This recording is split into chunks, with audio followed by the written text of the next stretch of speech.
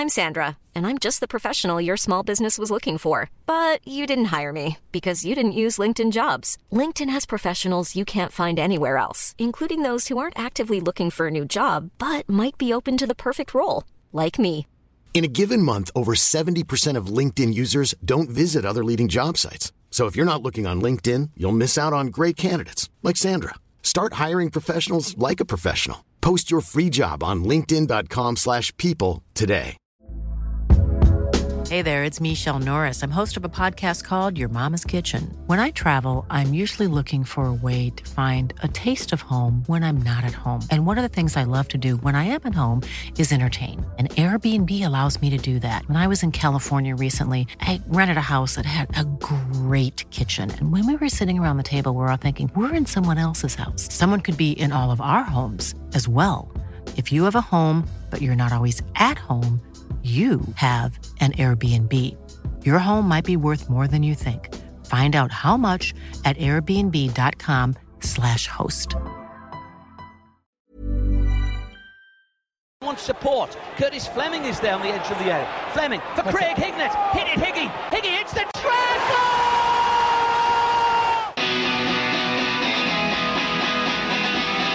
Ravanelli coming alive again. Juninho wants the ball played to him. Ravanelli spots out Emerson!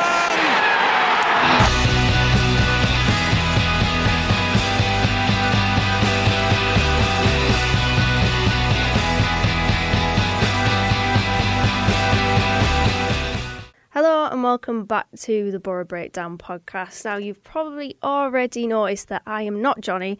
Johnny is away in Spain, I assume trying to capture Aitor Karanka and bring him back to Middlesbrough. But nonetheless, I am joined by Tom Green, and we're going to talk about all things Borough from the week, a rather mixed week for Borough. We, of course, got off on the right foot against Sheffield United, a 2-0. And then, of course, in typical Borough fashion, we followed it up with a 2-0 defeat against struggling Hull. So, Tom, how are you feeling about this week's games? Just a bit deflated, really. I think it's the start of kind of apathy starting to set in as well, which is never really a good sign to me. Like as long as we're kind of away from the relegation zone, it just kind of gets emotionally detached from it, really. But yeah, it's like you said there, typical Borough. It just seems like every time we look like we're turning a corner, which it did against Sheffield United, we'll let it down somehow, like it did against Hull yesterday. Yeah, I think my words, if Johnny was to give me the good old question of what 3 words are you feeling, it would probably be despondent, disconnected, and just dejected. I think, again, like you mentioned there, another false dawn for Borough where it did seem like we were turning a corner in that Sheffield United game, and I thought we played genuinely good in that game, and then we follow it up with it was a frustrating, we'll get onto it, but it was a frustrating game against Hull. But firstly, I do want to rewind to earlier on in the week. There were a few interesting comments, to say the least, from Warnock in his pre-Sheffield United press conference, and there was one in particular that stood out to me. I'm going to read it out now. He said, "I think I've just got to pick what I think is my best team now and not worry about anything else. I think I probably worried too much about getting people fit, but I don't think I should do that anymore now. I think I should just pick my team, and if people get fit, great. If they don't, they won't get in the team." Now, we are a little bit in a situation we might be reading into this a little bit too much, but does this show that there's potentially a little bit of a divide behind the scenes, that Warnock is maybe playing players like, I'm thinking, JLS and Piero, because he feels like he has to rather than because he wants to? Yeah, potentially. I think we've talked about it before. The club is clearly going in a different direction now with transfers and trying to build a new look kind of team. It wouldn't surprise me if there is pressure behind the scenes on Warnock to play those players. And obviously, he said it loads of times, but this is going likely his last job in management. So I feel like he's probably at the point where he's like, well, I've got nothing to lose, so I'm just going to say I'm doing it my way, and we're going to do it this way and only play certain players and stuff. But yeah, those comments were interesting. I think as fans we always kind of want to see the the new players come in, hit the ground running and stuff like that. So we'd all ideally like to see people like JLS and Piero playing. But I suppose whatever's effective and gets results really is the way to go. But I mean, obviously at the moment we're not even doing that. So yeah, that's my worry, to be honest, that people behind the scenes aren't singing from the same hymn sheet, and it goes back to what we sort of mentioned before of, well, almost what's the point? What's the point in having Warnock if the direction that the club are going in right now is basically the opposite direction to what Warnock wants to go in himself? So I think that's always the issue, isn't it? I think he's come out and said that they are singing from the same hymn sheet, but with comments like that, obviously I said there that we are in danger of maybe looking into it a little bit too much, but it doesn't really strike you with much confidence, does it? No, I mean, there's contradictions and stuff in his interviews. Like, he says we're all singing from the same hymn sheet and stuff, and then you've got like the interviews about like Van Bergen, where it's nothing to do with me, and stuff like that. So it's like, are you really singing from the same hymn sheet though? I think that's the only thing. Like with the new direction, and obviously Kieran Scott coming in as new head of football, and we are taking these steps. I feel like everyone needs to be bought in. And it seems like everyone behind the scenes maybe is, except Warnock and maybe the coaching staff, if they're just kind of following what he's telling them to do. So yeah, it's a bit of a difficult one, isn't it?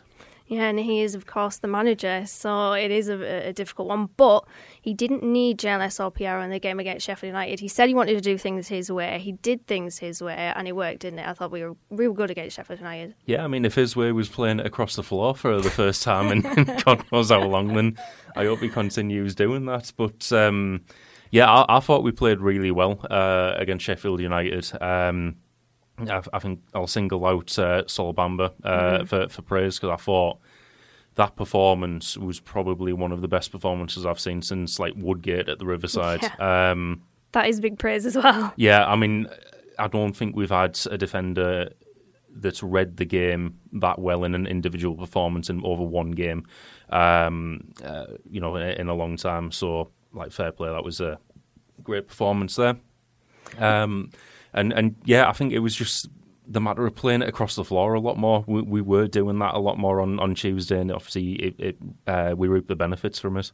Yeah, definitely. I think obviously Sol Bamba, man of the match, was deserved, wasn't it? I think looking at his stats, 8 clearances, 2 block shots, 2 interceptions, 1 tackle, not dribbled past once, and won all of his 5 aerial duels. To be honest, it felt at one point as though it was Sol Bamba against Sheffield United, and I mean that with the utmost respect to the rest of the defence, but it was almost like a one-man mission. You could see that he was possessed almost to try and get that clean sheet, and I thought he was absolutely superb. And what worked for you against Sheffield United that hasn't worked previously in games for Borough? I mean, like I said, it's just kind of moving away from the whole lump it into the channels and hope the wingers get onto it approach. Like last week when I was at Reading, it was really good to kind of to really see our game plan there, because we were quite high up, and it was kind of like seeing the end-to-end view on FIFA, but like with the increased height, and it was just obvious what we were doing every time we got the ball. We had usually McNair kind of, or even Howson at times, looking up straight away to the wingers. Our midfield, it's no wonder they were being bypassed, because they were going up front half the time and just waiting for like Crooks to knock it down. I didn't see a lot of that against Sheffield United. We actually played some good football. Watmore and Tav, I think, played quite well on that day. And I mean, especially Watmore, because considering we've not seen much of him this season, but he was by far one of our better players last season. I thought he really stood out, and yeah, it was just the matter of kind of playing on the floor and creating chances that way rather than the hoofing it into the channels. Good old hoofing it into the channels. I tell you what really impressed me, and it sort of goes on the back of your point about playing it along the floor. There were 10 seconds between Sol Bamba passing to Matt Buller out on that left-hand side, which was a fantastic pass, by the way, and Duncan Watmore's goal.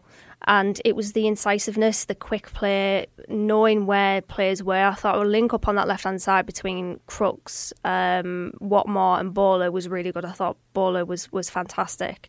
I mean, his touch, we have to talk about that touch for the first goal. I mean, come on. That touch deserves its own podcast. Like. It does. Should we just call this episode the Mark Bowler's Touch Podcast? I mean, it doesn't quite come off the... A touch of Bowler. Yeah, the Touch of Bowler podcast. But it was fantastic, wasn't it?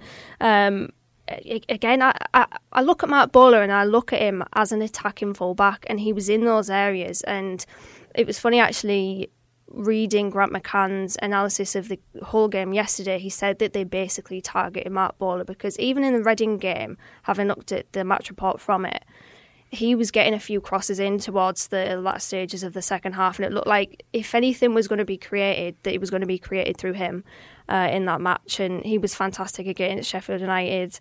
It was really good to see that. You've mentioned us playing on the floor, and we had patterns in that game. Yeah. And even when we did play it long, you saw with Bamba, it didn't seem hopeless. And what really impressed me with Bamba was that he was releasing the ball from defence, but it definitely was not hopeless or hopeful. It was very measured. The ball's out from the back, and it's what we've missed really with Hall and Fry.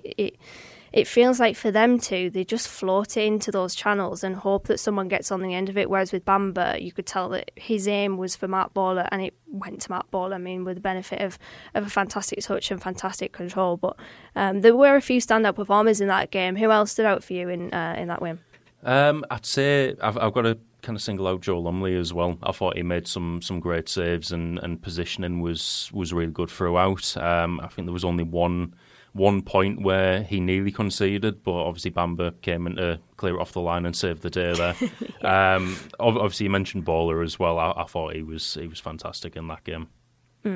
Well, I think overall as well, Watmore impressed me. Watmore was pressing from the front a lot, which was... it was a big part of Borough's game against Sheffield United. We had that great intensity. Of course, we surrendered a lot of possession. They had by far the majority of it. But I think Johnny pretty much summed it up perfectly during the game when he said that Borough were good in their moments. And we've spoken about this before. Sam Morsey told us that Borough do play in moments. And in those moments, Borough were clinical, and they showed that attacking conviction that Sheffield United just didn't have. I mean, I was saying during the game, wasn't I? I'll be surprised if they don't score. They, of course, didn't score, but they had all the build-up in the world, and I thought it was fantastic movement between Morgan Gibbs-White and Ndiaye, but they just didn't have, and I thought Ben Osborne played well as well, but they didn't have that end product, and I think that a big part of that is to do with Borough's defensive display. Yeah, I was going to mention that it was just one of the other parts of the game where I was impressed with Sol Bamba, to be honest, because we haven't really seen it between Fry and Hall, but Bamba, you could see him every time we were out of possession. He was shouting at the rest of the defence, organising them. Communication, yeah. I mean, the communication was top notch from Bamba. I didn't kind of see it as much from Lumley in that game, but it might have just been because Bamba kind of overshadowed him in that department.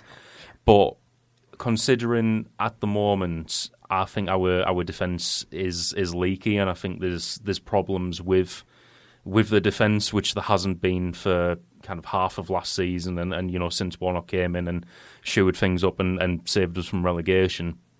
I do think our defence is struggling a lot this season, but in that game, Bamba kind of solved those problems with that communication. I think there was a couple of times where, particularly down the left-hand side, I think it was in the first half, but they swapped ends at the they did it through us, at the start of the game, so it's thrown me memory here. But I think it was the first half. Sheffield United were attacking down the left, but because of how narrow we were defending, we were kind of really effectively closing off the angles there, and the only angle they had was kind of near post, which Lumley had covered, thankfully. But yeah, I thought defensively we were structured quite well in that game. What did you think of the midfield as well? Because I've had my issues with House and I've had my issues with McNair in midfield, but it was generally more balanced, wasn't it? Yeah, it seemed to work a lot more. this game. I suppose when you actually use your midfield, this is what can happen. Yeah, exactly. But yeah, it did seem to be balanced. They seemed to know their responsibilities defensively, but they were also quite effective going forwards as well. Obviously, capped off with a goal from McNair. So I think balanced is the best word to use for that display. I suppose the takeout from the game is that Paddy McNair is not all that bad in midfield after all, but someone that I thought deserved praise from the game as well, despite not actually being in it as much as I wanted him to be, was Andros Sporar. I mean, I've said before that he has the movement that I don't think we've seen since Patrick Bamford in the playoff season. And if we can, I know we're going to talk about a whole game where I thought we did give him the service and he just didn't. He didn't take his opportunities. But if we continue to give him the service, I have no doubts that he will score many goals for us. Now, many goals can be 10 for Borough because we just don't score that many. But I thought he was really good against Sheffield United. Again, as I said, I don't think we got him on the ball enough. I think he had about 25 touches in the game. I don't know whether that's entirely accurate. I will have to check my stats there, but brilliant performance from him as well. Yeah, I thought his movement was very good. I think one of the other things you can clearly see that his heart's in it as well. He's clearly got that passion to be playing here, which I'm not kind of slagging off our other loan players at the moment, because I think this is kind of more of a general statement about loan players. But you can sometimes get the sense that, you know, their heart's not in it. They're only here just so they're playing and stuff like that. And you know, they're not kind of giving it their all, but you can tell that he is. And I think what kind of summed that up was towards the end where he nearly had the bit of chew with the Sheffield United players in the corner.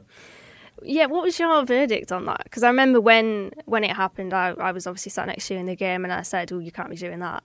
And it was a bit of one of those where you're thinking, oh, God, don't do that again. Yeah, he got yellow carded for it, didn't he? He did. Off the top of my head, yeah.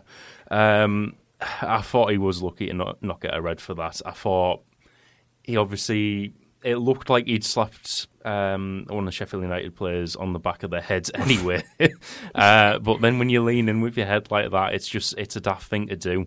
You know, I don't know what it's like kind of in the Portuguese league or, you know, any of the other leagues that he's played in before, but that's obviously one of the things that's kind of scrutinised a lot in the Championship, and, you know, it wouldn't have surprised me at the time if he was given a red card. I'm obviously glad he didn't, but yeah, I suppose he needs to kind of either cut that out or channel it a little bit better in future games. Well, Warnock took him off pretty much straight after that, didn't he? I think safest decision. Yeah, it was. To be fair, I viewed it more as the phantom orange card, because he goes to slap George Baldock, doesn't he? But he misses, thankfully. Yeah.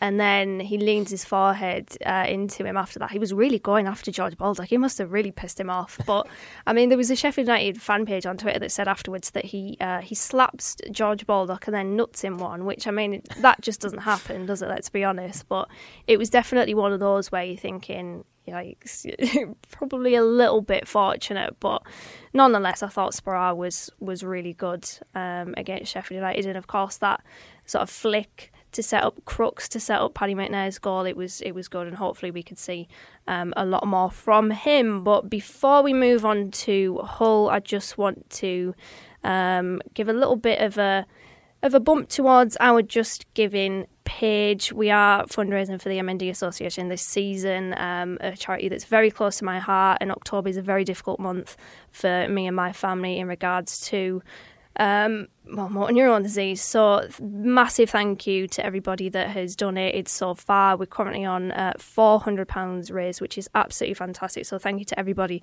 that has shared it, that has donated, and that has spread the word. If you do want to donate, the link is www.justgiving.com/the Borough Breakdown MND. So thank you very much for that. But Hull, Tom, Jesus Christ, I really wanted us to have a positive podcast, but we can never have a positive podcast, can we? We always have to have a little bit of negativity in there. But yet another false dawn with a defeat following a win. Third time that's happened this season, so yet another false start. Bristol City, Nottingham Forest, and recently Sheffield United, those victories being followed up by a loss. An own goal from Joe Lumley, a rather comical one, it must be said, and a late Malik Wilkes goal meant Borough going to the international break in 15th place, 11 games, 3 wins, 3 draws and 5 defeats.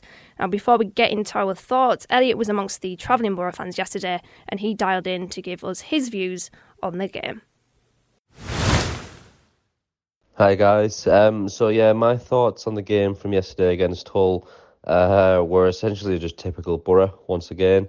I can't believe we went from sort of winning 2-0 against Sheffield United in midweek to losing that game yesterday 2-0. It's the exact opposite to ours, and I'm guessing most people's predictions on the two scorelines. The first half, I think, had a real lack of quality from both teams, and it was a really scrappy affair. I don't remember a lot of chances happening. Hull had a few flashes, but nothing sort of concrete. The second half picked up in intensity, and I thought Borough had some good chances. Crooks played in Sparra, I think it was, and we could have easily been 1-0 up there. McNair had another one laid off by Sparra, and again, I thought that was a real good chance for us to score. But, I think aside from that, the defensive frailty's really shown the true colours. For both goals, really, you kind of look at it and you think that they could have been avoided. In particular, the first one, to hit off the post and to hit off Lumley and go in is comical and just sort of typical of the day, really. I think we did go for it towards the end of the second half, obviously with Uche, Watmore and Sparra all on the pitch at the same time. But part of me kind of thinks it was left a little bit too late, and the subs could have been made a lot earlier. We didn't seem to sort of make any subs, I think, until it was about the 75th minute or more. And you kind of have to question that decision, based on the fact that we actually trying to win the game. In the stands, I thought, obviously we had a great following, 3,500, but in all honesty, the atmosphere obviously was quite flat. There wasn't a lot to sort of sing and shout about. There was a few sort of mutterings, of things, issues with stewards and police, and fans fighting between themselves. I think there was a lot of frustration for the Borough fans when, Hull were obviously, clearly winding them up when they scored. Me, myself, I was sat quite close to the away fans and sort of witnessed all of that, but I didn't see much fighting between fans themselves. At the end of the game, I know there was kind of a lot of stuff thrown onto the pitch towards the players, out of anger. So it is starting to get a little bit toxic of how we've seen in the past with previous managers, and I really hope it doesn't sort of continue that way. We've got to start getting results against teams like Hull. The last time they won a championship game was obviously against us when they went down, and it's just it's not the fact that we've simply lost the game. It's we've gone down with a bit of a whimper and against a team who, in all honesty, were nowhere near outclassing us on the day. It's just really poor game management. But yeah, that's my thoughts overall. Like I say, hopefully we can regroup in this international break and turn it around, but it's quite dire at the moment. So, Tom, Elliot said it was typical Borough. What did you make of the match? Well, I had a bit of a different perspective on it yesterday. With being out in Leeds for the night, so I was having a kind of, we all let Leeds scum. Out in Pop World trying to start South Cleveland garages. That's exactly it. And I was the only person in Leeds Pop World singing South Cleveland garages. I was gutted. No one knows the words to that, the real words to that song. But for me, I was kind of having to pay attention through Twitter and then kind of look into all the highlights and the stats and stuff afterwards. From everything that was going on Twitter, I just kind of assumed that the goal was going to go Borough's way. I think there was, in the first half, it did seem like we'd started slowly and kind of grown into it towards half-time, and then came out with a bit of intensity afterwards, pretty much the opposite of how we usually play. But you look at some of the chances that we created yesterday, like that one Matt Crooks put in for Sparra, really should be finishing that. I mean, it does seem kind of especially typical of Borough considering the manner of the first goal as well. I mean, for the quality saves he made on Tuesday, I feel sorry for Joe Lumley there. It's not worse than when that happens when you're playing keeper. Third own goal we've scored this season as well. Brilliant. The most we've overtaken Huddersfield is the outright top own goal scorers in the Championship this season so far. It's not a stat to brag about. No, it isn't, is it? But no, it genuinely surprised me that kind of tweet came through saying Hull 1-0, and I just thought, after this it'll be 2-0. But I completely missed the tweeter on the second goal until about a little bit later on, where I saw Borough's tweet about it. I was like, we conceded again. I didn't even hear about that one. But yeah, looking at that one as well, that did seem like we'd committed kind of far too many people forward in search of the equaliser and just got kind of hit on the counter there.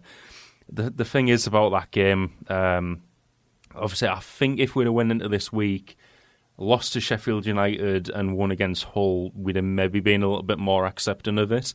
But it's the fact that we've had that kind of false dawn there of we beat Sheffield United in a really good display and then go to Hull, who haven't won in the Championship at home since 2003 or something when they beat us. And yeah, it was always going to happen. We've been properly football managed there. But yeah, it's just the fact that we can't see it out against these teams that we should be beating. You look over the last few weeks, like Blackpool at home is a winnable game. We should have been winning that. Coventry, we should have had a much better display there. and like I was saying earlier, I think it just comes down to our I don't want to say defensive structure because that might not be the issue, but it does seem problems with defence, which it seemed like one of Warnock's strengths when he came in. But now it's just like you can say we were unlucky from missing some of the chances that we had, and you know over the last few games we've had chances. I can't really kind of blame the lads and stuff like that, but you can blame them for conceding 2 goals in that manner to a team that hasn't been playing well at all this season. I think our results against teams towards the bottom of the league have been horrendous this year, and I think out of the ones in the bottom 3, we only kept a clean sheet against Derby. So and that was lucky. So I think the problems at the moment kind of lie with defence. I thought even if we were unlucky yesterday and missing chances, the least they could have done is kept a clean sheet and kind of seen out for a point. It wouldn't have been the result we wanted, but it would have been better than that. Yeah, I want to pick up on something that Elliott said. I mean, he gave himself a little bit of a disservice by saying that it wasn't the prediction that we would have thought, when actually I'm pretty sure Johnny and Elliott said last week that they wouldn't be surprised if Borough beat Sheffield United and then got beat by Hull, and that is, of course, what happened. But Els mentioned there a lack of quality in the first half. It was very reminiscent of the Derby game, actually, funnily enough, we just mentioned it, where both teams just didn't look like they had the right intensity for the match. And then I agree with you there. I think the second half we came out with it. And to be fair, I thought when we played the ball along the floor, again, I thought we played quite well. And it was funny that the whole commentator actually mentioned that we looked threatening when we didn't play it long. And to quote him exactly, he said Middlesbrough, instead of just whacking it forward, actually played with the ball on the ground and actually created something. So that's the whole commentator talking there. I think he mentioned a few times before then about Borough playing long ball. And I always, whenever we do it, I always think about how we could play if we actually do play the ball along the floor. And what Neil Warnock teams do is they want to play the ball up into the final third as quickly as possible and then play. But the problem with it is that we never really seem to get into those areas to play. And the first half was poor. The second half, I thought we were better. And you mentioned there the argument of being unlucky. Of course, the first goal that we conceded is unlucky. I mean, you could talk about Tav not closing down the space for Lewis Keane-Potter, but at the end of the day, the ball cannons off the post and then cannons off the back of Joe Lumley's head. I mean, that is unlucky. It's unfortunate, but there's only so much bad luck that we can have. And my argument, my question to that is, are we unlucky, or are we just, is this just not working? Because you see Forest now under Steve Cooper, they've got some fantastic players. Brendan Johnson, Philip Zinchenko, Joe Lolly, I really like Max Lowe as well. They've got Jed there as well. And they've got that new manager bounce, and I can't help but look at them and think, well, what about Borough? Are we unlucky, or is change needed? And for me, I mean, Elliot spoke about the sort of toxicity, and we saw it on Twitter after the game yesterday. It does have shades of Tony Mowbray's final game against Barnsley, and to be fair, it's been brewing, hasn't it? The discontent, and it's reared its head in the stands, and surely that's a worry. Yeah, definitely, and I think another kind of parallel we can draw from that is the Barnsley game towards the end of Woodgate's run. I think it was just before kind of COVID started, and obviously before the big break and stuff. You and Johnny went to that one. Yeah, we did. Yeah. So I remember Barnsley scoring in that game, and it was just an absolute comedy of errors from our team. I mean, both teams were absolutely poor that day, but Barnsley's goal, like I say, comedy of errors, and that seems to be what happened yesterday. I don't think, like when we talk about being unlucky, I don't think we were yesterday, because we created those chances and we just didn't take them. I think we can say we were unlucky if like Sporar got it on target and it bounced off like a beach ball on the line and went out or something like that. But I don't think his finishing was good enough yesterday just to kind of be kind of brutally critical about that. I agree. And yeah, I think it does have kind of certain shades of Mowbray's last season, especially because Mowbray's last season we went into it a little bit kind of excited with the signings we were making. You know, we'd brought in Adoma and we thought, all right, this is going to be our year to make a push for the playoffs. And you know, by October, it wasn't working. It was clearly not working. And it seems similar now in the fact that, you know, under Mowbray, you know, we'd brought in these players, we were looking forward, and then conceding constantly and losing games we should be winning. That seems exactly what's going on at the moment. Whereas, like I say, defensive structure was one of our strengths before. Now it doesn't seem like anything's really our strength, other than playing on the floor in the last couple of games, which has been working in terms of chance creation and scoring all goals. Yeah, but you need the balance between the two. You can't just rely solely on one. Yeah, I think it was difficult to place myself in regards to the game yesterday, but then this morning I was thinking about it. I think we were unlucky to lose, but that's not me saying that we deserve to win, because as you said there, we had the chances, we didn't take them. That's sort of tough tits. We weren't clinical enough. But in terms of XG, if you're a believer in XG, I know some people aren't, so I do have to put that out there. The game pretty much stands at 1-1. Hull 1.05 expected goals, Borough 1.58, so that is around 1-1.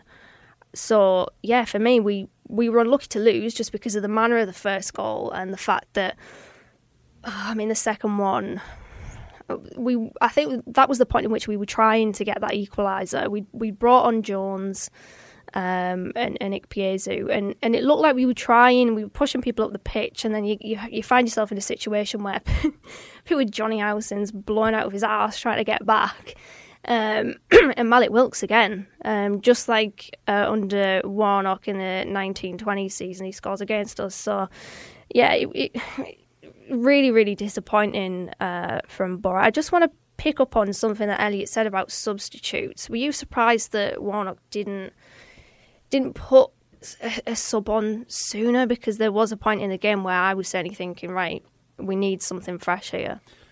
Does it go to man management is my point? Yeah, I can see the reason why you might not put a sub on if you think that the tide of the game's going in your favour, which it definitely seemed like it was in the second half. I think by the end of the game, if I'm remembering my stats right, we had 17 shots. So, you know, we were clearly creating chances. So I suppose it comes down to that old adage of if it's not broke, don't fix it. But then, yeah, I think what you said there, needing something to freshen it up, I think that could have only really enhanced our chances, really. if we'd have seen that opportunity and brought a sub on at that point. But I feel like that kind of parallels with, say, Woodgate and I think to a lesser extent Mowbray. I can't really remember off the top of my head at the end of that season. But we all kind of question Woodgate's decision-making over substitutes. I definitely thought personally he left substitutes very late and too long before they could make an impact. And I don't know, I feel like that if it might just be like a manager under pressure thing. But yeah, Warnock seems to be leaving them quite late and not having enough time to kind of make an impact there as well. So yeah, I mean, I can see both sides of it yesterday if we're just taking that game in isolation. Well, his first sub was Leo Saliki in for the injured Dale Fry in the 80th minute. Lee Peltier as well picked up his 5th yellow card of the season, which means he'll be suspended for the Peterborough game after the international break. And then you've got Grant Hall that was picked up an injury during training. Darnell Fisher's out because something miraculous fell on his knee, apparently. Did you see the reason why Grant Hall's injured? No. Like, it was in an article with Gazette this morning, I think. Apparently the ball hit him and he just reacted too quickly and did something in his thigh. Jesus Christ. It's just when it rains, it pours. It doesn't rain, it pours, isn't it? Say, comedy of errors. It really is. And then Dykesdale's out injured as well for, I think, 3 or 4 weeks. So his Borough's decision not only to loan out the likes of Spence Coulson, even Nathan Wood to a lesser extent as well, and not getting the necessary depth in defence, does that come back to bite Borough on the arse? I wouldn't say so. I mean, I think we've discussed it on earlier pods this season. I think at the time we understood the reasons for loaning out Coulson, Spence and Wood. I don't think anyone would have potentially foreseen an injury crisis where our arguably first 2 choice centre-backs are both injured and Peltier's got a yellow card, suspension, which I think is odd because I know you only played about 5 games for us this season weird, as well. Must have been doing some serious damage in all them games. But yeah, that is some card-to-game ratio, isn't it? But yeah, I don't think that could really be foreseen. It's just left us in a hell of a position to kind of cover in defence for Peterborough. Yeah, see, I am not really of the persuasion of bring Jed and bring Coulson back. I think I said, and I made it abundantly clear on the pod a few times. Even when we're on a budget, we still deserve nice things. Quince is a place to scoop up stunning high-end goods for 50 to 80% less than similar brands. They have buttery soft cashmere sweaters starting at $50, luxurious Italian leather bags, and so much more. Plus, Quince only works with factories that use safe, ethical, and responsible manufacturing. Get the high-end goods you'll love without the high price tag with Quince. Go to quince.com/style for free shipping and 365-day returns. Hiring for your small business? If you're not looking for professionals on LinkedIn, you're looking in the wrong place. That's like looking for your car keys in a fish tank. LinkedIn helps you hire professionals you can't find anywhere else, even those who aren't actively searching for a new job but might be open to the perfect role. In a given month, over 70% of LinkedIn users don't even visit other leading job sites. So start looking in the right place. With LinkedIn, you can hire professionals like a professional. Post your free job on linkedin.com/people today. Hey there, it's Michelle Norris. I'm host of a podcast called Your Mama's Kitchen. When I travel, I'm usually looking for a way to find a taste of home when I'm not at home. And one of the things I love to do when I am at home is entertain. And Airbnb allows me to do that. When I was in California recently, I rented a house that had a great kitchen. And when we were sitting around the table, we were all thinking, we're in someone else's house. Someone could be in all of our homes as well. If you have a home, but you're not always at home, you have an Airbnb. Your home might be worth more than you think. Find out how much at airbnb.com/host. Hey, Dave. Yeah, Randy. Since we founded Bombas, we've always said our socks, underwear, and T-shirts are super soft. Any new ideas? Maybe sublimely soft. Or disgustingly cozy. Wait, what? I got it. Bombas. Absurdly comfortable essentials for yourself and for those facing homelessness. Because one purchased equals one donated. Wow, did we just write an ad? Yes. Bombas. Big comfort for everyone. Go to bombas.com/ACAST and use code ACAST for 20% off your first purchase. I actually am surprised that we didn't let Coulson go on a permanent deal, just because I think it's time for him to move on now, the way that his career's going. He needs to play games. But the problem that I have is that we've had all the time in the world to bring in a backup left back and backup defenders, plural, and we haven't done that. We lost out to West Brom for Keane Bryan. We were going after Kieran Brown for Cardiff, didn't get him.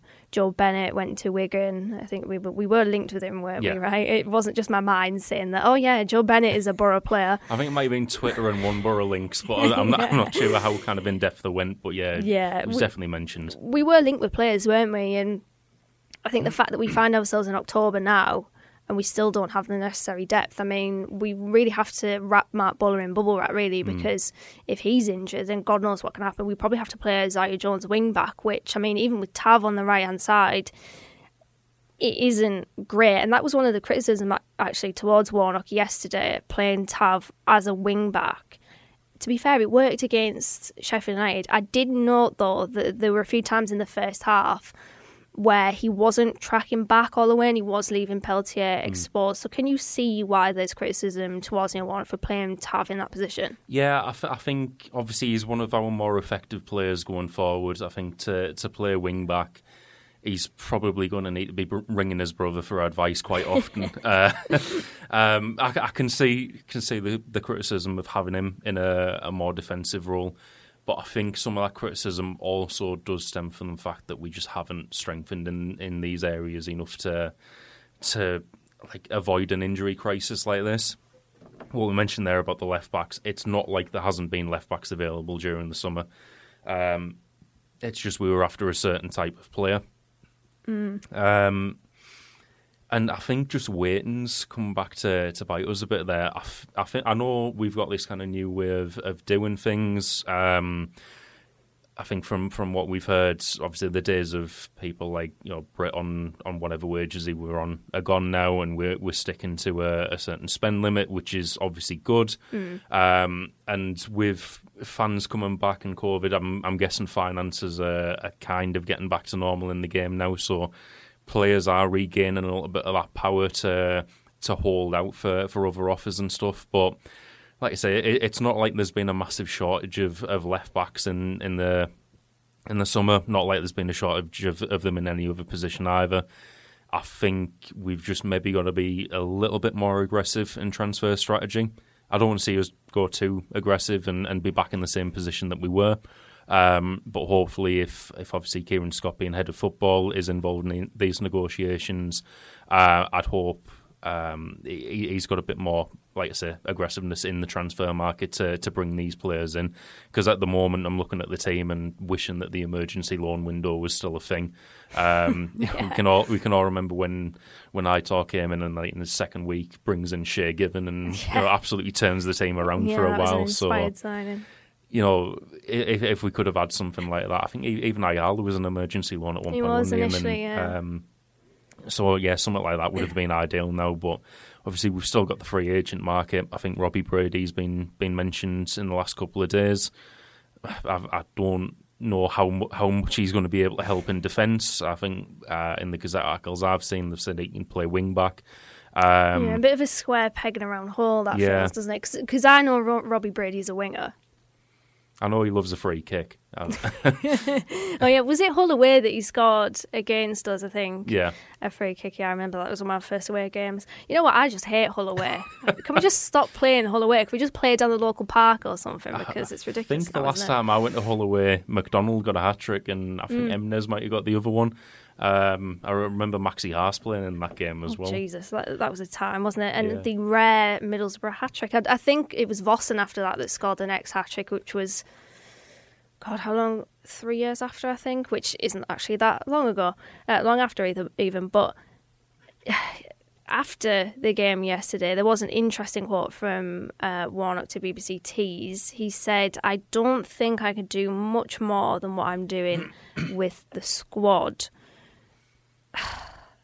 Very simple question, really. Has he taken Borough as far as he can? I think so, based on the start of this season. like we said earlier, there's parallels to the Mowbray season, and it seems to be kind of heading in the same way. I'd love to see him turn it around and prove me wrong there, really, because it'd be the cheapest, most financially best option for the club to have if it just kind of suddenly turns around and he works a miracle. But yeah, I don't understand that quote, because clearly when you're conceding goals like that, there is still an issue there. I mean, even that's just looking at that game in isolation as well. It has been a running pattern for everything other than Sheffield United, which kind of seems an outlier at the moment. We haven't looked great defensively. So I think there's clearly more work to be done there in terms of chance creation. That does seem to be coming in the last couple of games. So I can kind of see where he's coming from, and like he can't score the goals for him. Can you imagine Warnock running on the pitch and volleying it top bins? Like Steve Bruce on the FIFA video. So yeah, I can kind of see it, like, you know, last couple of games we have clearly increased our chance creation, but the defence, it's still an issue for me, and there is still much more he can do with the team. So, yeah, I'm not a fan of that quote. Yeah, it did. I think a lot of people read it almost as if he's got to the point now where he's almost defeated within himself, and I don't know whether I quite read it that way, but I do think that he has taken us as far as he can, and this is a thing. I think a few people have commented. They haven't criticised us, but they've commented on our anti-Warnock agenda, apparently, but the thing is we appreciate what Neil Warnock did. He came in, he did his job, the Red Adair, he kept Borough up when it genuinely looked like we were going to League One, you know, that we were getting relegated. And it felt like that was an inevitability at one point, and he saved that from happening. And I'll be forever grateful to him for that, because I could never have imagined a situation or a season where Borough are in the third tier of the English football pyramid. It just doesn't make sense in my mind for Borough to be there. So he did a fantastic job with us in that respect, but you want building, don't you? You want progress, and I just think we've hit a little bit of a dead end. And whenever we lose and whenever we play the ball out from the back and it's just hoofball, aimless sort of punts into the channels, I am thinking, what could a possession-based manager, for example, do with this team? Because we've got some really good technical players, we've got runners, we've got players that want the ball to feet. Watmore, Tav, Lesaliki, Piero, Paddy, Jones, Spara. There's a lot of them. I was thinking earlier today, actually, I'm not kind of advocating for bringing him back or anything like that, but same kind of period of the season where Karanka took over.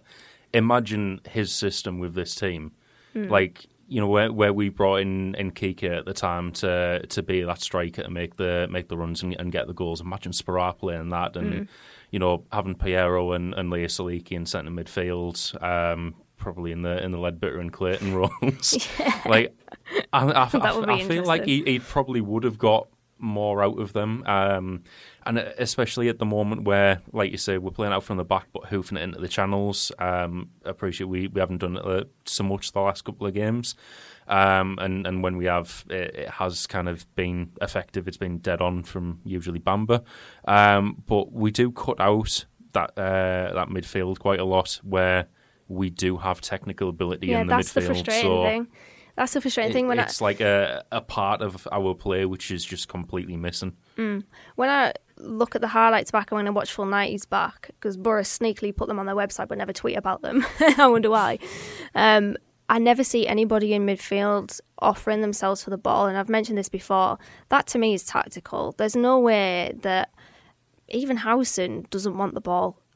You can see clearly it's an instruction that you can see Howson himself basically saying to Joel Lumley, just kick it forward. And that's really frustrating, because I genuinely believe that we're better than that, and that we can do so much better than that. And I actually do believe in this squad. I think in previous seasons when we've recorded this podcast, I have criticised the players a lot, but it's the manager now for me. And I mean, I think I'm appreciative of what Warnock did, but I think now it's probably the point where you're looking towards change for me. You look towards someone more technical and who's going to, like we've said, play it along the floor a bit more, but also keep possession of it and use the midfield a bit more. We've got the technical ability in that midfield to make it work. I think just you can see our plan when we get the ball. And in terms of people in midfield offering themselves to the ball, they're kind of having to drop back so they can get it and play it across to the other flank and try it that way.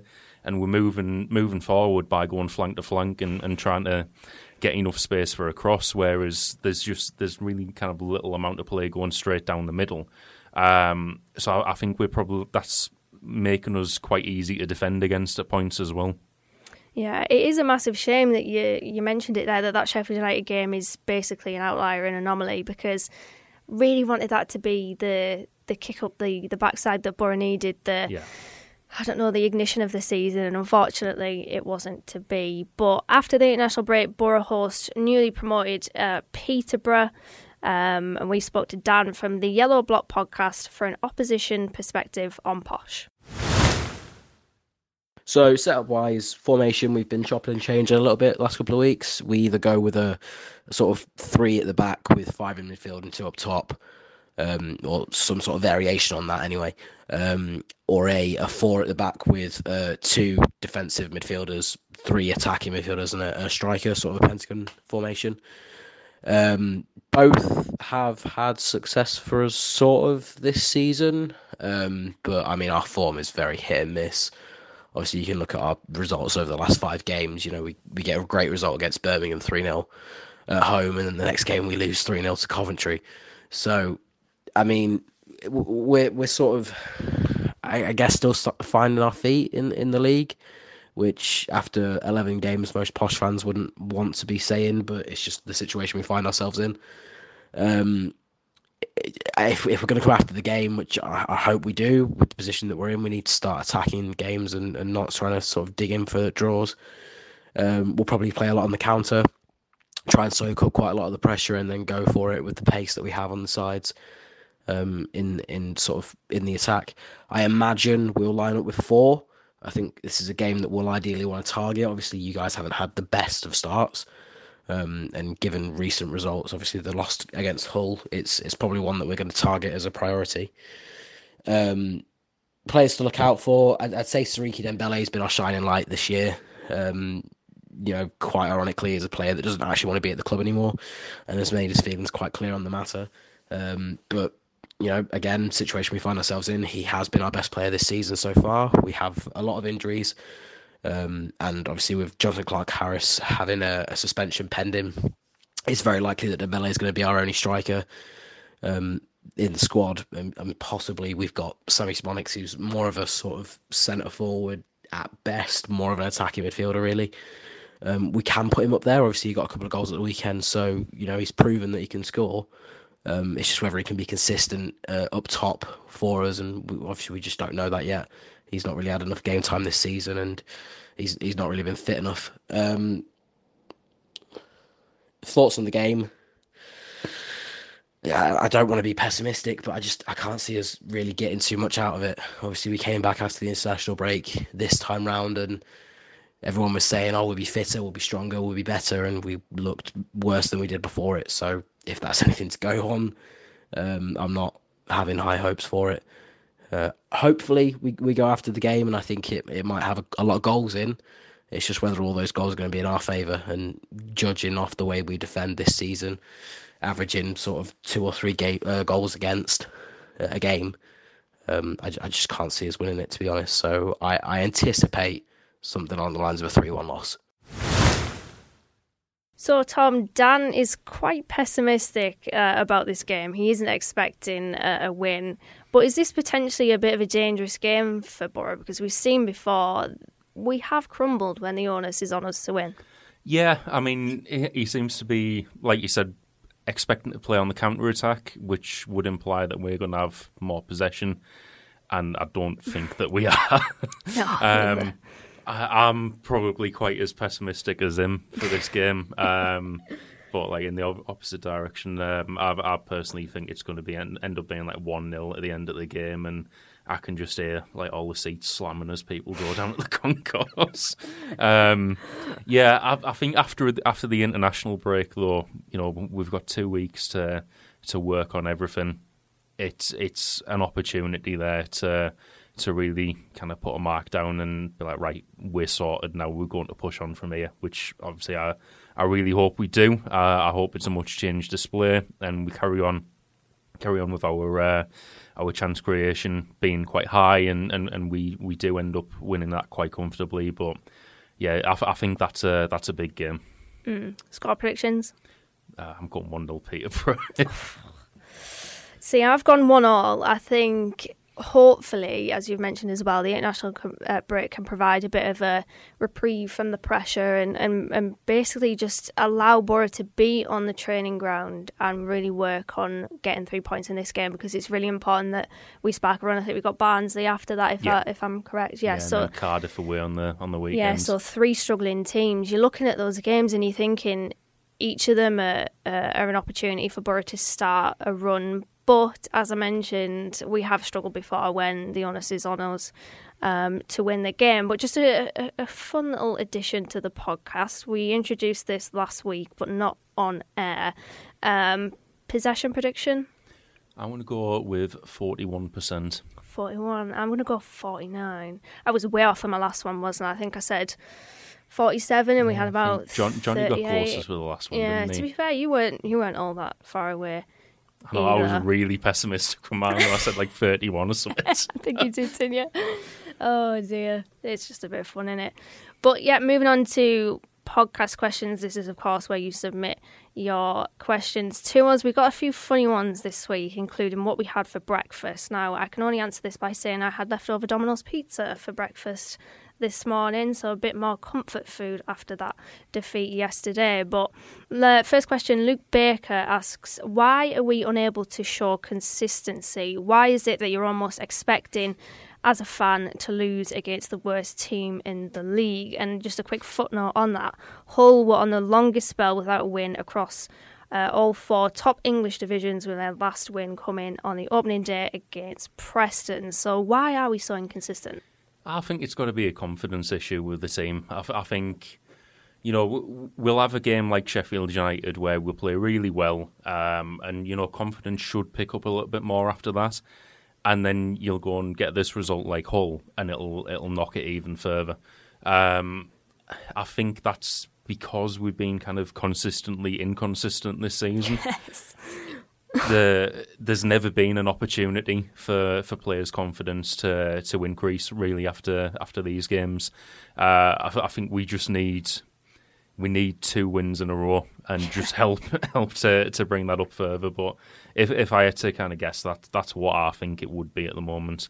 Isn't it a bit of a worry that since Warnock has taken charge of Borough, we have had this problem of being a Jekyll and Hyde team, and we haven't managed to shake that tag off us yet? And I mean, that's a little bit of a worry, surely. Yeah, definitely. I think especially from January onwards, we've just never looked like going on a consistent run. And we're in October now, aren't we? Yeah, I mean, the first half of last season, you could probably kind of make a case that we were looking stronger as a team. I think we definitely were anyway. After the job Warnock did when he came in, keeping us up, and then start of last season, I think that might tie into confidence as well. Confidence would have clearly been high staying up the season before, and having it turned around completely from where we were.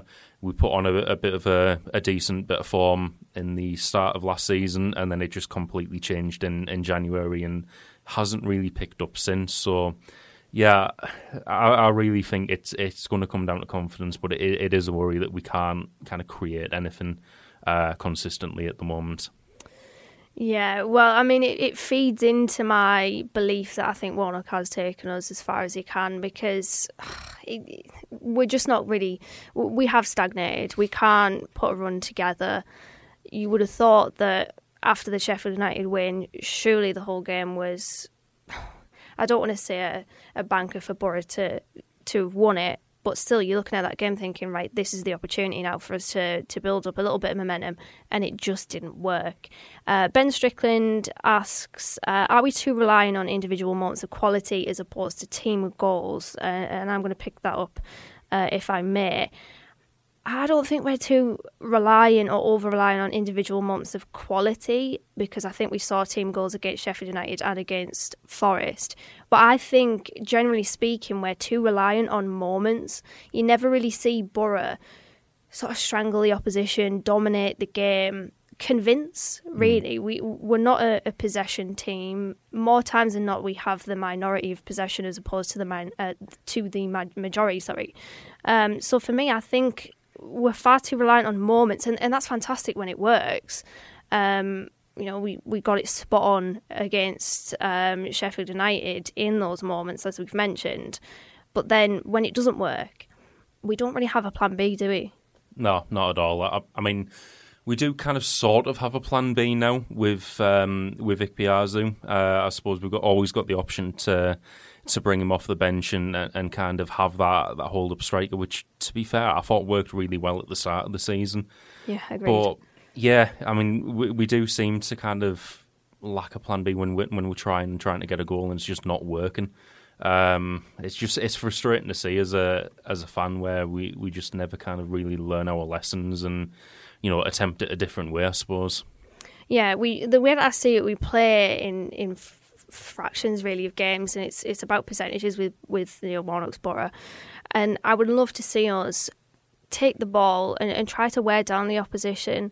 We never really do that, and it is about those percentages in games, those fractions of games where you're thinking, right, maybe one or two clear-cut chances, I must emphasise, and you're hoping that those go in. I'd love to see that as well. I think like a prime example of what you're talking about there is the game against MK Dons in our promotion season, where a lot of people were getting frustrated in the stands because we hadn't scored up until like the 70th minute, and it's only MK Dons, they've only just come up for this season or whatever. But you look at that game, and we were using the ball and to tire out the opposition. We were making them chase. They never really looked threatening.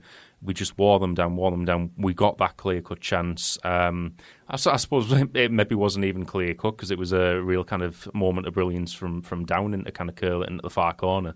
And then after that, they opened up because they had to go for an equaliser, and then it was easier for us to kind of carve them open.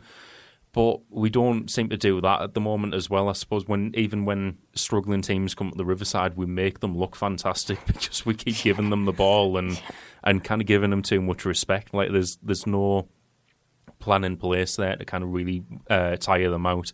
If anything, we tire ourselves out from pressing probably at the wrong moments as well, and probably tiring ourselves out mentally with the man marking, which we seem to be bringing up. To get a mention. Bringing up every week. Man marking's getting more mentions than Dawn at the moment. Oh God! Well, it wasn't me that mentioned it this week. Ian Smith says, and this is an interesting one. International break looming. Is it time to clear out the old and bring in the new? I think we mentioned before on previous podcasts that we were going to sort of analyse Warnock's position at the next international break. Of course, we've reached that now. So, do you think it's time to move Warnock on? I wouldn't be against it, to be honest. Diplomatic answer. I think with where we are in the season, how we've performed so far. You talked earlier about Steve Cooper at Nottingham Forest. If we could kind of get a new manager bounce for ourselves, that would only work really well for us moving forward. I suppose personally, I'd love to see a better brand of football, but also I'm not of the opinion that football always has to entertain me. I think it always will because it's a competitive sport and there's always. It's always going to keep you guessing. There's no kind of predetermined output to it, but it's not even effective at the moment under Warnock. Unfortunately, like I could take it if it was getting results, but it's not. I think if we were to bring someone else in with some fresh ideas and getting the best out of the players that we have, it probably worked pretty well for us at this point. It's almost like that meme of the three people, and there's the man and the woman, and the man's looking over his shoulder at at the other woman. That's what it feels like. That we're not getting the results. The style of play, I'm going to say this now, and this might be controversial. It's not terrible. I just think that this squad, it's better than what we're showing. That's what I think. The players are maybe used to a different style of play. I think looking particularly at who we've brought in the summer, I think Warnock's got his idea on how he wants us to play, but I feel like these players would be so much better in a different system. And I'm also wondering, just kind of going back to what I said earlier about confidence, about the personality of our players, because obviously we've all seen the videos of Warnock's team talks at Sheffield United and stuff. Yeah. I know from my own experiences, very limited experiences of playing football at college level and stuff like that. If a coach was coming in and telling us we were shite, I was less likely to want to play for that coach. I'd have just thought, screw it. I'm not even going to try, fake an injury or something. I'd hope none of our players are like me in that respect, but it does make me wonder, if Warnock's coming in, kind of berating them for not playing a certain style of play, is that then going to make them less likely to want to play that style of play? Is it the wrong way of going about it, management wise?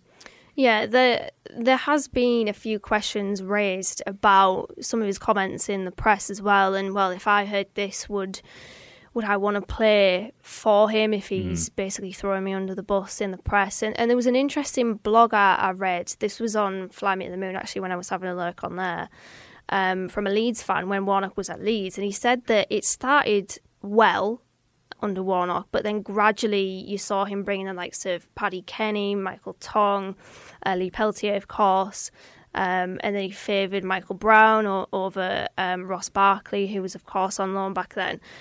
And in the end, the sort of personality of who Neil Warnock is went more from entertaining and almost, you feel him, you sort of, you're with him, and it got to the point where it was almost grating on them. I think that started to happen already. He said the other day, in regards to fan criticism of him, he was like, "Oh, the grass isn't always greener," and stuff like that. And you want to be careful what you wish for and stuff. Yeah. I'm like, we know the grass isn't always greener. You were literally brought in because it wasn't.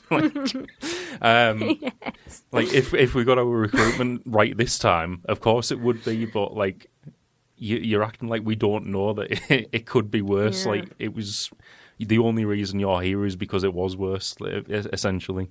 Yeah, I think the way that I see it, and I don't know whether the majority are Warnock out or the minority are or what, but there are a lot of fans that I've seen that it's almost beyond repair now, I think. And there's these little seeds that have been planted where they're not happy, but they'll let it slide. Comments that are made in the press, they'll just sort of gloss it over. But then, obviously, as results have started to go against Borough, you're thinking about it more, and you're thinking about the implications of the comments and et cetera, et cetera. And I just think it's got to the point now where, of course, we're seeing the frustrations rear its head in the stands. Yeah. And that is the point probably where surely the chairman has to really think about whether the future of the manager is safe or whether it needs to be under review. Because as soon as you lose the fans, you're fighting a losing battle, aren't you? I don't think he's completely lost the fans yet, because I think there are supporters of him still there. For sure. It was only the last couple of games where certain sections of the crowd have been singing Super Neil Warnock. But for me personally, I'm just disappointed in him at the moment.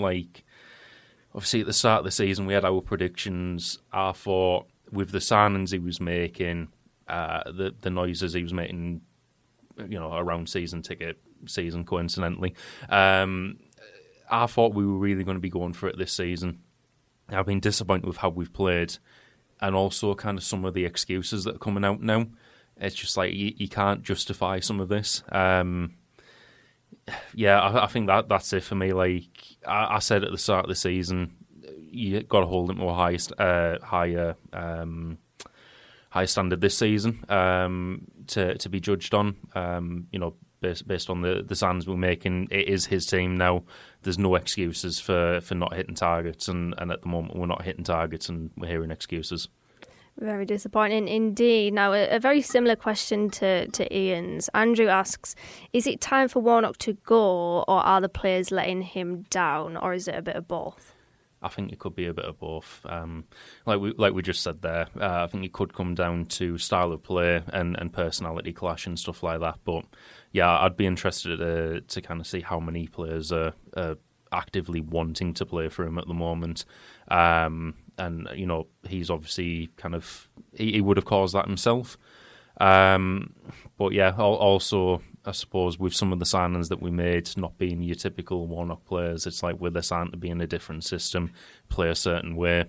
I think, like I said, a bit of both. How about you? See, I mean, the game yesterday, that was probably one of the rare times this season that I've actually been more disappointed in the players than the manager. And I'll say that because we had the opportunities, we just didn't take them. Sporar in particular was disappointing, and I mean I've got faith in Sporar. I think the more that we keep giving him that service, I'm confident that he'll get goals for us, as I mentioned earlier. Same. But it was disappointing, and I do agree and understand the people saying that we didn't deserve to lose yesterday, because I mean the fluky own goal was really disappointing. I mean that's me eliminating Malik Wilkes' goal, so. But I mean, Wilkes' goal was kind of a result of that first goal as well. Yeah, I guess so. I mean, I think yesterday was probably the most I've disappointed I've been in the players, probably more than the manager. But I think from a general and wider lens, the main disappointment this season has been on Warnock. So it is really frustrating. But Danny Beardmore asks in another question, he says, what style of play would you like to see us play, and would it suit our squad? This is an interesting one, because we have spoken before about style of play and a different, maybe more possession-based style. At least that's what I want to see from Borough. I want to see possession-based as well. I think for me, in my time of watching Borough, no kind of real style of play has been better to watch than the possession style we had under Karanka. And that's just purely because, to me, it was enjoyable to watch. It kind of made you, I don't want to sound boring, it kind of made you think a lot more about what we were doing, and clearly the players were thinking a lot more about it as well. And I think when we've seen it attempted to play this kind of high-pressing play, it just never really works. I quite like the possession style 4-2-3-1 that we had. I'd love to see us play it again. Just obviously need a manager who'll do it. Ryan Law, even though he doesn't play 4-2-3-1, he plays 3 at the back, but still. But yeah, I completely agree. I think possession style, I look at our squad and I just, as I've mentioned, I see so much more than what we're giving right now. I see a midfield that dominates games. We see the best out of the technical players. We see players really shining in the middle. I mean, I was going to say we have that defensive stability in the middle, but we don't even have that at the moment, to be honest. I think there are holes in midfield, bar the Sheffield United game, which I have to say, again, I thought the midfield balance was great against Sheffield United. And I guess it wasn't all that bad against Hull yesterday either, but of course, I mean, we were up against it after that own goal anyway, because you immediately chasing the game after that. But yeah, I would like to see a possession-based style. People will ask us, well, what manager? Of course, I've mentioned Ryan Law a few times. That would obviously take time, because it's a completely different, it's probably more gung-ho, I would say, as opposed to anything. I've spoken before, he says that he has a set style of play and that he will continue with that. And I think you do have to have a bit of tactical flexibility, of course, but a manager that plays a possession-based style, that wants to get on the ball, that wants to get their positive players and play on the front foot. Because I just see Borough play on the back foot, to be honest. That's the way that I see that our style. But yeah, definitely a possession-based manager. But just a final question from me to you, Tom. Are you all aboard the chips and curry hype train now? Because, of course, you tried some. The Mac and Burger van on the Leeway was actually at the game on Tuesday night. I am now, yeah. I also fully credit him for our win on Tuesday. I think it was him that did it. It wasn't the players, it wasn't one.